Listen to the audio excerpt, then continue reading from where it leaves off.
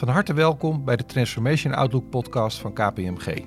Een podcast gemaakt voor en door professionals die verantwoordelijk zijn voor digitalisering. Ik ben Erik Wesselman, Head of Digital Transformation Advisory. En ik ben Guido Sonius, verantwoordelijk voor digitale strategie bij KPMG. Veranderende marktomstandigheden en technologische ontwikkelingen zorgen voor een versnelling. Veel organisaties worstelen hiermee. De opdracht lijkt duidelijk. Bestaande organisatiestructuren, processen en verdienmodellen moeten op de schop. En de klant moet veel meer centraal staan. In deze podcastserie verkennen wij samen met diverse experts deze opdracht.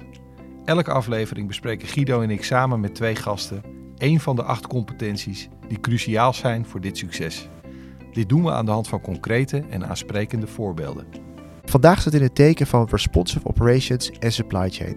In goed Nederlands de impact van digitalisering op de logistieke keten en de bijbehorende productieprocessen. We zijn heel blij dat we 2 bijzondere gasten hier aan tafel hebben.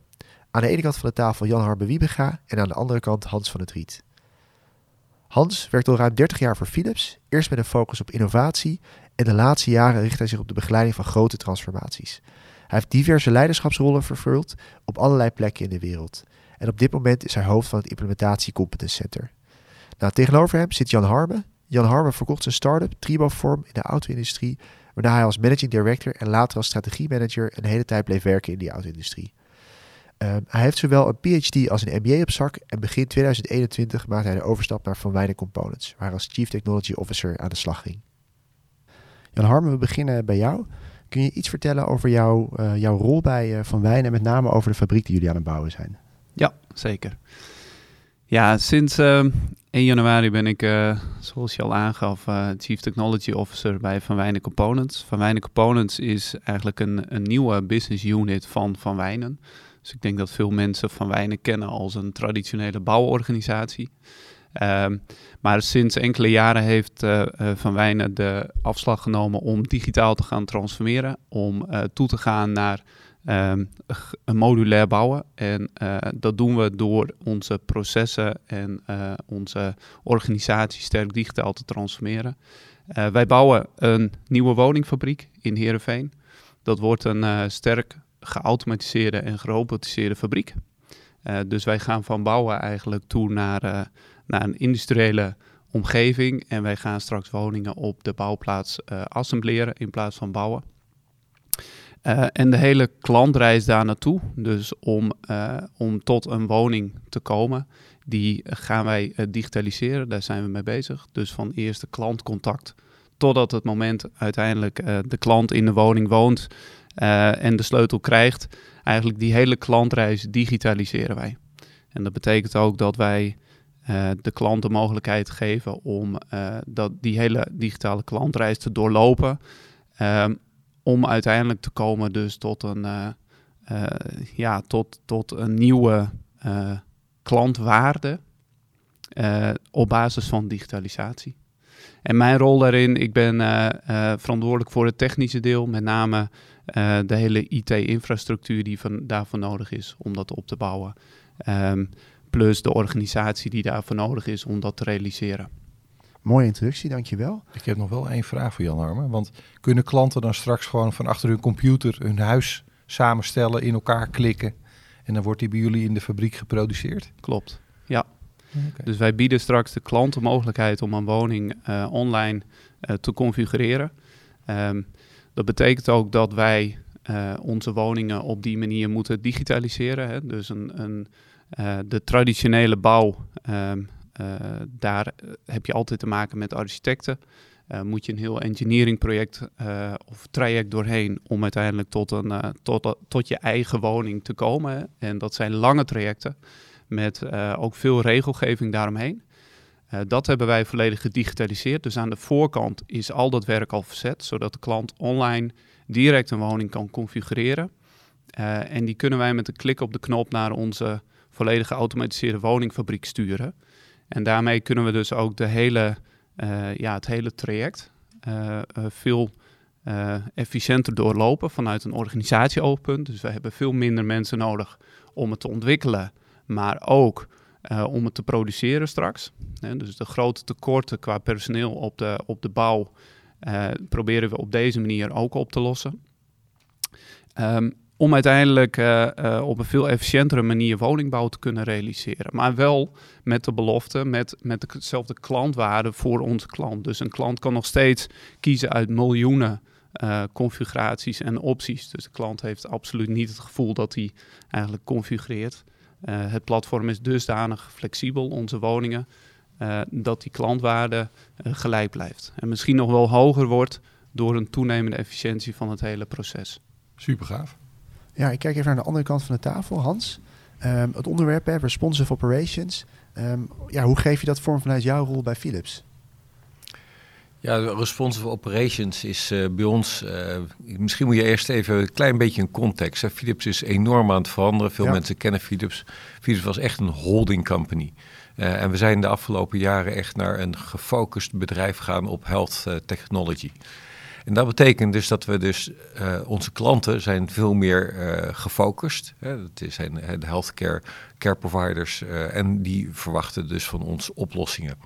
En die oplossingen die moeten natuurlijk, dat zijn combinaties van producten met services, met software erbij. En die moeten op een gestandaardiseerde manier met hoge kwaliteit geleverd worden. En liefst allemaal met een beetje dezelfde hoogwaardige experience in het uitleveren en het gebruik. Dus daarom zijn we nu enorm aan het veranderen als company om dus die achtergrond te realiseren. Nou, responsive operations, daarin betekent dus dat wij dus nu heel erg aan het centraliseren zijn hoe we onze operations inrichten. Vroeger had elke business unit zijn eigen fabrieken. Dat doen we niet meer. We maken nu fabrieken die geschikt zijn om voor meerdere business units te kunnen produceren. Hetzelfde doen we voor software ook. Iedereen maakt zijn eigen software. We gaan nu naar software in een software as a factory soort operatie. En dat betekent dus dat we daar complete nieuwe processen voor in kunnen richten. En net als bij Van Wijnen kun je daar een behoorlijke optimalisatieslag ook doen. Om dat hele traject waar klanten naar oplossingen zoeken, goed in kaart te brengen, terug te vertalen wat moeten de verschillende units doen om die oplossingen te leveren op een zo efficiënt mogelijke manier en daar de hele transparantie over die hele supply chain neer te zetten. Ik heb daar nog een vraag over. Kijk, Van Wijnen, daar hebben we een hoog configureerbaar product aan de voorkant. Klanten kunnen zelf klikken wat ze willen hebben. Hoe is dat bij Philips? Zijn jullie daar ook op aan het inrichten of zijn het gestandaardiseerde producten? We zijn een company die komen van de innovatieachtergrond. Dus wij waren altijd dol om met klanten hele mooie, de nieuwste dingen te bedenken en te realiseren. Daar moet je wel een klein beetje afstand van doen. We hebben hele hoogwaardig geconfigureerde producten. Maar we gaan wel proberen een beetje te standaardiseren om voor de klanten uiteindelijk de betere oplossingen te krijgen. Dat is een beetje te sturen richting toch standaard, net als in de automotive industrie, een paar standaard configuraties waarvan we gewoon weten, dat geeft een hele goede experience. Ja. Dus bij ons speelt de configuratie ook een grote rol. Zeker gaan we niet alles standaardiseren richting de klant. De processen intern proberen zoveel mogelijk te standaardiseren. De klant waar het waarde genereert, moet nog steeds keuzes hebben. En daar zit volgens mij wel een mooie parallel, denk ik, met jou, Jan Harmen. Want volgens mij vertelde je al even, ook in de voorbereiding aan ons, ook jullie kunnen niet alles wat de klant wil helemaal naar die klantwensen toerekenen. Er moet ook in een bepaalde mate van standaardisatie is er nodig. Ja, ik heb zelf een achtergrond in de automobielindustrie. En daarin zie je ook, automotive bedrijven proberen natuurlijk een bepaalde flexibiliteit te bieden, maar je hebt ook een bepaalde mate van modulariteit nodig. Net als het MQB-platform van Volkswagen om efficiëntie in je processen te kunnen behalen. En datzelfde geldt voor de woningbouw en ook voor producten van Philips. Je hebt een bepaalde mate van flexibiliteit nodig voor de klant, maar ook modulariteit aan de achterkant.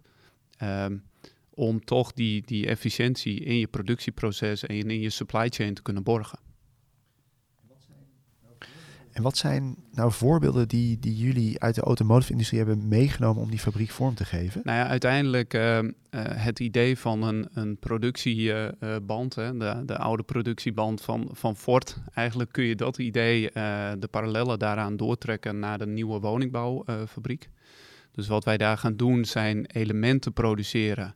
En die elementen die worden naar de bouwplaats gebracht en geassembleerd. En kun je binnen 1 dag dus een woning volledig opleveren, wind- en waterdicht. Uiteindelijk dat idee van een lopende band, dat zul je ook terugzien in de fabriek. Dus op het moment dat die in 2022 operationeel wordt, zul je daar ook een soort lopende bandprincipe. Het zijn andere onderdelen, dus we hebben het daar over een carousel. Maar eigenlijk dat principe, wat in de 100 jaar geleden bij Ford zo bedacht is, dat zul je ook straks terugzien in de woningbouw. En dat is uniek. En merken jullie al dat jullie ook een voorbeeld worden voor andere bedrijven die al bij jullie komen spieken, eigenlijk hoe jullie het doen? Nou ja, wij zijn niet zo heel bang voor het spieken van andere bedrijven, want we hebben natuurlijk een groot woningbouwtekort, woningbouwprobleem in Nederland. Dus wij zijn slechts een van de initiatieven die daaraan bij willen dragen, kunnen dragen. Dus er zijn juist veel meer van dit soort initiatieven nodig om het grote woningbouwtekort in Nederland op te lossen. Dankjewel. Hans, ik heb een vraag voor jou. Toen COVID uitbrak, kon Philips eigenlijk heel snel omstellen en in responsive supply chain en eigenlijk zorgen dat producten op de markt kwamen die op dat moment nodig waren. Ik pak even de ventilator met biosensoren als voorbeeld. Of de ontwikkeling van het online platform voor het delen van patiëntdata. Als je daarnaar kijkt, wat hebben jullie gedaan om dat mogelijk te maken in jullie organisatie? We hebben vooral mensen de ruimte gegeven om dit probleem op te lossen. Mm-hmm. Ik denk dat we hebben echt kunnen laten zien dat wanneer je als team, als Philips, je kracht ergens achter zet, dat je echt dingen kunt bewerkstelligen. We hebben die ventilatorproductie verviervoudigd in een hele korte tijd. Niemand had ooit gedacht dat dat mogelijk was. En dat is gewoon toch mensenwerk. En dan, processen zijn er. De platformen voor de producten waren ook. We hebben 1 platform heel snel kunnen ombouwen van meer een slaapapnea-product tot een ventilatorproduct. Dus de innovatie heeft ook heel hard gewerkt in die tussentijd. Er was inzicht in data nodig. Wij hadden platformen ervoor. Die hebben we heel snel beschikbaar gemaakt. Dus je moet een aantal dingen in je bedrijf hebben. Maar voor de rest zijn het de mensen die dit soort enorme uitdagingen mogelijk maken om die te adresseren. En is het dan in de fabriek zeg maar een kwestie van gewoon machines erbij zetten? Of hoe hebben jullie dat gedaan? Nou, het is in eerste instantie moet je ook altijd de ruimte hebben. Maar het probleem bij onze productielijnen is niet zozeer het aantal producten wat er per uur overbrandt. Dat is niet zo hoog. Nee. Het probleem was veel meer de supply chain met alle componenten daadwerkelijk toelevering op orde te krijgen. En daar moet je behoorlijk wat informatie bij elkaar brengen om te kunnen zien of je die productieaantallen kon halen. Want je hebt inderdaad de automatisering in de fabriek en de OT die zich daarmee bezighoudt. Maar daarboven zit natuurlijk inderdaad de hele informatievoorziening rondom de supply chain. En de risico's ook in je supply chain global. Van wat haal ik daar waar vandaan? En kan ik dat in deze omstandigheden nog krijgen? Kun je daar iets over vertellen? Hoe jullie dat hebben gedaan? We hebben ook een hele goede samenwerking gehad. Bijvoorbeeld met KLM om vluchten te organiseren. Waarbij we dus componenten naar binnen konden brengen. Want dat was natuurlijk ook een probleempje. Gewoon control towers inrichten. Zodat je gewoon weet van waar de bottlenecks zitten in je supply chain. En zorgen dat je dus heel snel werkt. En het fijne was dat ook de hele supply chain zag hoe belangrijk het was wat we probeerden te realiseren. Dus iedereen werkte mee. Ja. Ik zal nog willen teruggrijpen op iets wat je helemaal aan het begin zei. Je benoemde eigenlijk het belang van de mensen en het team en het bouwen van een team.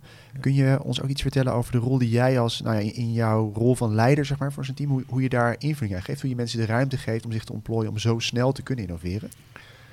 Ja, wat je dus doet, je maakt gewoon heel erg duidelijk wat de prioriteiten zijn. En voor ons de prioriteit, alles wat te maken heeft met de patiënten helpen, heeft gewoon prioriteit. Dus heel veel andere dingen hebben dan eventjes minder prioriteit. En in dit geval was heel duidelijk, we moesten zorgen dat we de patiënten konden helpen door die producten zo snel mogelijk naar de markt te brengen. Dus, en dan wat je dan doet is gewoon zorgen dat en dat was wel knap, want door COVID konden we natuurlijk niet reizen. Maar digitaal hebben we iedereen heel snel aan elkaar geknoopt. En daardoor konden ze dus in warrooms en al die settings die je dan inricht, konden ze samenwerken om deze dingen aan te pakken. Ja, dan kan ik me ook voorstellen dat het dan helpt dat je die transformatie van een holding company naar een health-tech bedrijf, een hele duidelijke focus, die had je al gemaakt, die reis was ingezet, dat helpt dan natuurlijk enorm mee hier, kan ik me voorstellen. Waren er nog culturele challenges die jullie moesten doorbreken? Culturele challenges?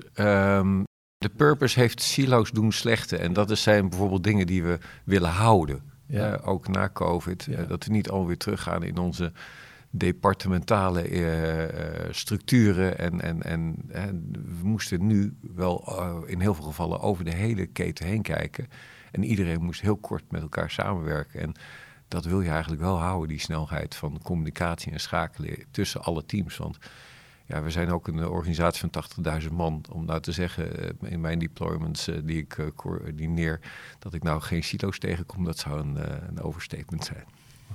Begrijp ik. En als we kijken, Jan Harmen, ook voor jullie geldt dat natuurlijk. Hè? Dus natuurlijk is Van Wijnen een stuk minder groot en minder internationaal dan Van Wijnen. Maar ook jullie hebben wel in ieder geval 2 of misschien zelfs wel 3 duidelijke silo's. Hè? Dus de fijn wonen organisatie, components en eigenlijk de oude bouworganisatie. Hoe proberen jullie daar ook die silo's te doorbreken of die samenwerking te vergroten?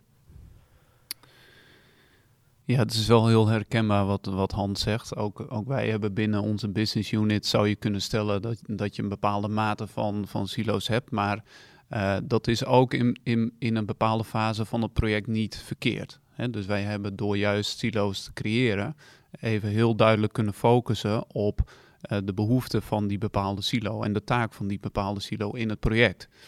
En wat je nu ziet is dat wij als organisatie en als business unit steeds meer samen gaan werken en ook moeten werken, omdat het één integraal geheel is. Dus van onze verkooporganisatie tot components, dus de producerende organisatie met de supply chain daarachter, met de samenwerking met VDL. Uiteindelijk is dat één groot integraal proces en wij hebben dat gerealiseerd door eigenlijk al die teams integraal met elkaar samen te laten werken. We werken daar ook op een agile werkwijze, dat is ook nieuw voor Van Wijnen. We kijken elke 3 weken, doen we sprints, kijken we naar de klantwaarde die we kunnen creëren. En al die teams werken op een synchrone manier. En die laten we integraal met elkaar ook elk kwartaal weer plannen en samenwerken om juist die silovorming te voorkomen. En daar zijn wij steeds succesvoller in, omdat we een soort lerende organisatie ook worden. Mooi, dankjewel. Ik denk dat dat ook wel een mooi bruggetje is naar het dilemma. Erik, kun jij ons meenemen door het dilemma heen? Ja, het dilemma is ingebracht door Johan Smits, partner binnen Strategy and Operations. En hij richt zich op responsive supply chains. En we gaan hem even bellen. Hey, Erik en Guido. Met Johan Smit. Ik heb voor vandaag een hele uitdagende stelling of een heel uitdagend dilemma voor jullie, gasten.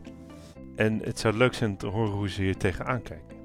Het dilemma luidt: met het digitaliseren van alle klantcontacten, de connectie met klanten, hoe kan de logistieke keten worden gedigitaliseerd terwijl de winkel moet open blijven? Nou, succes ermee en tot snel. Ja, bij wie wil je beginnen, Erik? Ik zou willen beginnen bij jou, Hans. Ja, nou, ik heb voordat ik de Implementation Competence Center deed, had ik de eer om het programma van alle ERP-systemen te integreren binnen Philips. En dan betekent dus dat je dus al die fabrieken die op oude systemen zitten, moet overzetten van de ene dag op de andere dag. En dat is nogal een klus om dat voor te bereiden. En dat is een project waar je dus heel goed moet kijken naar je planningen. En je trainingen daarop aanpassen. Zodat de mensen in de weken voordat je die cut-over doet, want je wil gelijk op dag 1 al een beetje te beginnen te produceren. Je moet iets van vooruit opbouwen, want die fabriek kan niet in 1 dag gelijk op de volledige snelheid zitten. Maar je moet dus, voordat je dus die transfer maakt, moet je dus zorgen dat je goed voorbereid bent, de voorraden hebt, de mensen traint. En dan de ramp-up de weken daarna. En dat is cruciaal, dat je dus zorgt dat je die fabrieken zo snel mogelijk op de oude of op het hogere productievolume met de nieuwe processen weet te krijgen. Zit je daar dan ook met andere leveranciers dan dat je op de bestaande processen hebt? Of doe je dat met dezelfde leveranciers? Als je kijkt naar het ecosysteem met wie jullie werken. Nou, we hebben het nu over digitaliseren van processen. Ja. Dat is niet een verandering in de bill of material van de producten. Dus dat doe je met de bestaande leveranciers. Het IT-platform kan wel compleet veranderen. Ja, dat bedoelde ik eigenlijk. Dus ik bedoelde die leveranciers. Zijn dat dan nieuwe of zijn dat dezelfde? We hebben een aantal... We brengen ook nieuwe technologieën natuurlijk in. Het ERP, dat is op hetzelfde platform gebleven. Maar we hebben ook manufacturing execution systemen. We hebben veel meer systemen om fabrieken echt digitaal te maken op het gebied van machine aansturing en onderhoud en visuele management capabilities voor de mensen aan de lijn en door de fabriek heen. Ja. En daar zitten natuurlijk wel wat nieuwe spelers in het veld zitten erin. Geeft dat ook een andere dynamiek? Of, dat is iets wat zich op een gegeven moment... Je brengt een aantal nieuwe capabilities, noemen we dat, in die fabriek. En daar moeten mensen mee leren werken. En op een gegeven moment zijn er een aantal die inderdaad laten zien hoe je daar meer waarde kan genereren. Iedereen hoopt natuurlijk het, maar zodra je het ziet. En dan krijg je de verandering. Zodra de mensen zien van, inderdaad, sowieso draagt dit bij, dan heb je ze mee. Ja, hartstikke leuk. En jullie kozen wel voor echt een harde cut-over. Dus volgens mij hoorde ik je zeggen van, we doen iets aan voorbereiding. Maar er is een moment in de tijd waarop je zegt, we stoppen met het oude systeem en we gaan echt van dag A naar dag B over het nieuwe systeem. Of zit daar nuance daar zit nuance in. In ERP heb je geen keuze. Maar bijvoorbeeld in manufacturing execution systemen, dan doe je het eerst op 1 productielijn. Ja. En als die lijn goed loopt, dan doe je het op de volgende lijn en de volgende lijn, de volgende lijn, totdat je wall-to-wall hebt. En dat kan soms wel maanden duren voordat je helemaal wall-to-wall hebt uitgerold. Ja. Maar dat geeft ook meer rust in de fabriek. En zijn er dan ook nog, laten we zeggen, spelregels dat je zegt van we prioriteren die en die productielijn om die en die reden? Of? Ja. Hoe werkt dat? Dat hangt natuurlijk van de fabriek af, van wat er belangrijk is. Ja. Maar je wil natuurlijk niet als eerste de lijn pakken waar de klanten het hardst om schreeuwen op dat moment. Of waar scarcity op is. Ja. Dus als je de keuze hebt, pak dan liever een lijn waar je veel kan leren. Ja. Maar waar je wel de ruimte hebt om te leren. Ja, makes sense. Hoe is dat bij jou, Jan Harmen? Ja, wij hebben het geluk als Van Wijnen Components zijn dat wij greenfield aan de slag konden gaan. Dus bij Philips was het een migratie. En wij zijn echt met een greenfield begonnen. Dus wij hadden ook de mogelijkheid om ERP-systemen te kiezen.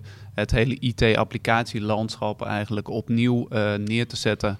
En hetzelfde geldt voor onze manufacturing execution systems. Dus eigenlijk het hele proces, alle systemen en alle resources die we daarvoor nodig hebben we zelf kunnen kiezen en opnieuw in kunnen richten. Met een volledige focus dus op het zo efficiënt mogelijk operationeel krijgen van de nieuwe fabriek. Dus wij hebben geen last in die zin van migratie of van datamigratie, et cetera. Ook niet wat betreft onze resources, mensen. Ook daar zijn wij volledig greenfield begonnen met een nieuwe organisatie. Met een nieuwe club mensen. Om dat allemaal op te tuigen. En natuurlijk heeft Van Wijnen wel een supplier base natuurlijk waar ze mee werken. Ook al vanuit eerdere concepten van fijn wonen. Hè. Dat zijn de woningen en appartementen die we nu al leveren. En die leveranciers die proberen we zo vroeg mogelijk te betrekken in het hele digitalisatieproces. Dus ook die leveranciers, alle leveranciers challengen wij om mee te gaan in die digitalisatie. Want uiteindelijk willen wij ook die leveranciers zo goed mogelijk digitaal aansturen vanuit ons ERP-systeem. Ja, dus jullie hebben daarmee eigenlijk nemen je leveranciers mee op de journey die jullie zelf ook maken. Ja. Hè, zodat ze niet denken van we zijn er nog omdat we in de oude wereld werken, zeg maar we gaan ook naar de nieuwe wereld meebewegen. Ja, exact. Ja, okay. Dus Van Wijnen is aan het digitaal transformeren. Maar onze leveranciers moeten mee digitaal transformeren. Ja. En gelukkig zie je ook dat heel veel leveranciers ook de noodzaak daar wel van inzien. En ook het nut daarvan inzien. Dus dat is een reis waar we met z'n allen tot nu toe heel succesvol in zijn. Ja. En je bent greenfield aan het bouwen, hè? Ook de organisatie daaromheen. Kun je iets meer vertellen over hoe je die organisatie bouwt, maar ook welke vaardigheden nou nu belangrijk worden, nu je eigenlijk van een totaal ander bedrijf, je transformeert naar een totaal ander bedrijf toe? Ja, nou ja, er is natuurlijk een grote schaarste aan vakmanschap in de bouw. Dus wij moesten ook naar een andere organisatie toe. Wij moeten op een andere manier gaan bouwen. En als je naar onze components en fijne organisatie kijkt, ja, dat is een sterk digitaal gedreven organisatie. Dus dat zijn ook nieuwe mensen die wij nodig hebben en die wij aantrekken vanuit de arbeidsmarkt. En dat betekent ook dat wij ook hele andere competenties zoeken binnen ons bedrijf. En dat zijn hele andere competenties in vergelijking met de traditionele Van Wijnen organisatie. En vanuit die transitie zoeken wij dus ook mensen die die hele digitale transformatie van Wijnen met ons mogelijk kunnen maken. Mooi. En als we nog even bij jou stilstaan, Hans, hè, want jullie hebben die transformatie of zijn die nog steeds aan het doorvoeren.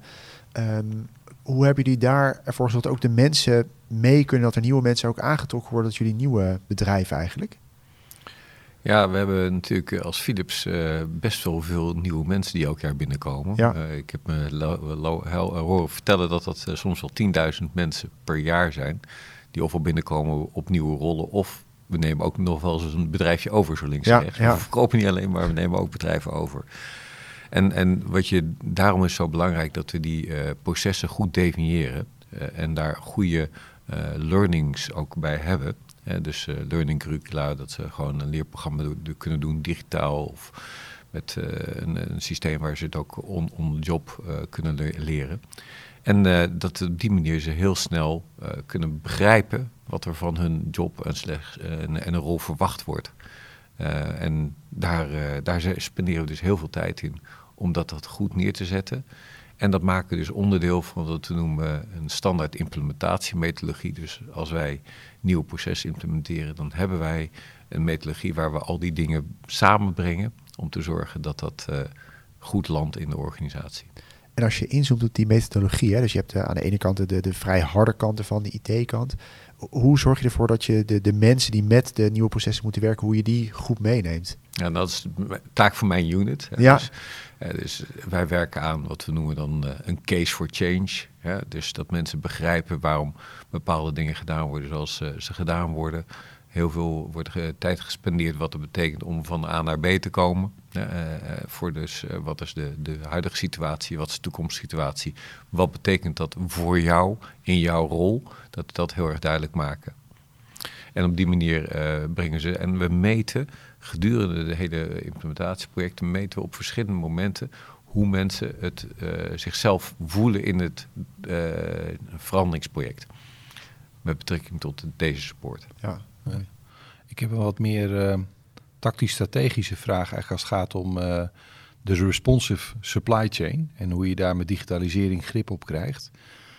Ik zie wel eens dat bedrijven zeg maar scenario planning doen. Om te zien van als dit scenario zich voordoet, dan zijn dit de maatregelen om onze supply chain zeg maar op orde te houden. Hoe werkt dat bij Philips en wat is de rol van digitalisering daarbinnen? Ja, nou dit is zeker door de afgelopen 1,5 jaar zijn we hier natuurlijk veel meer nog mee bezig gaan dan daarvoor. Want de scenario's die we nu hebben moeten verwerken, die waren natuurlijk wat extremer dan we gewend waren. Want aan de ene kant hadden we enorme demand, aan de andere kant viel demand helemaal weg, want de winkels waren dicht. En we hebben ook nog wat mensen die tandenborstels kopen, om het zo maar even te zeggen. En daarom proberen we dus nu veel meer transparantie over die supply chain heen te krijgen. En voorheen zat dat natuurlijk opgesloten nog steeds in een hoop systemen. Maar we brengen nu die informatie samen, zodat we echt een end-to-end view over die supply chain heen kunnen krijgen. Waardoor we dus veel meer scenario's kunnen plannen. En we proberen ook, en dat is ook heel belangrijk, een management heel duidelijk mee te nemen dat een planning is niet de komende 3 maanden. Een planning is 18 maanden. Want heel veel supply chains moet je meer dan een jaar aan informatie geven. Als jij probeert nu chips te krijgen, nou dan heb je, als je niet van tevoren iets van capaciteit gereserveerd hebt op je plannen, dan krijg je die niet.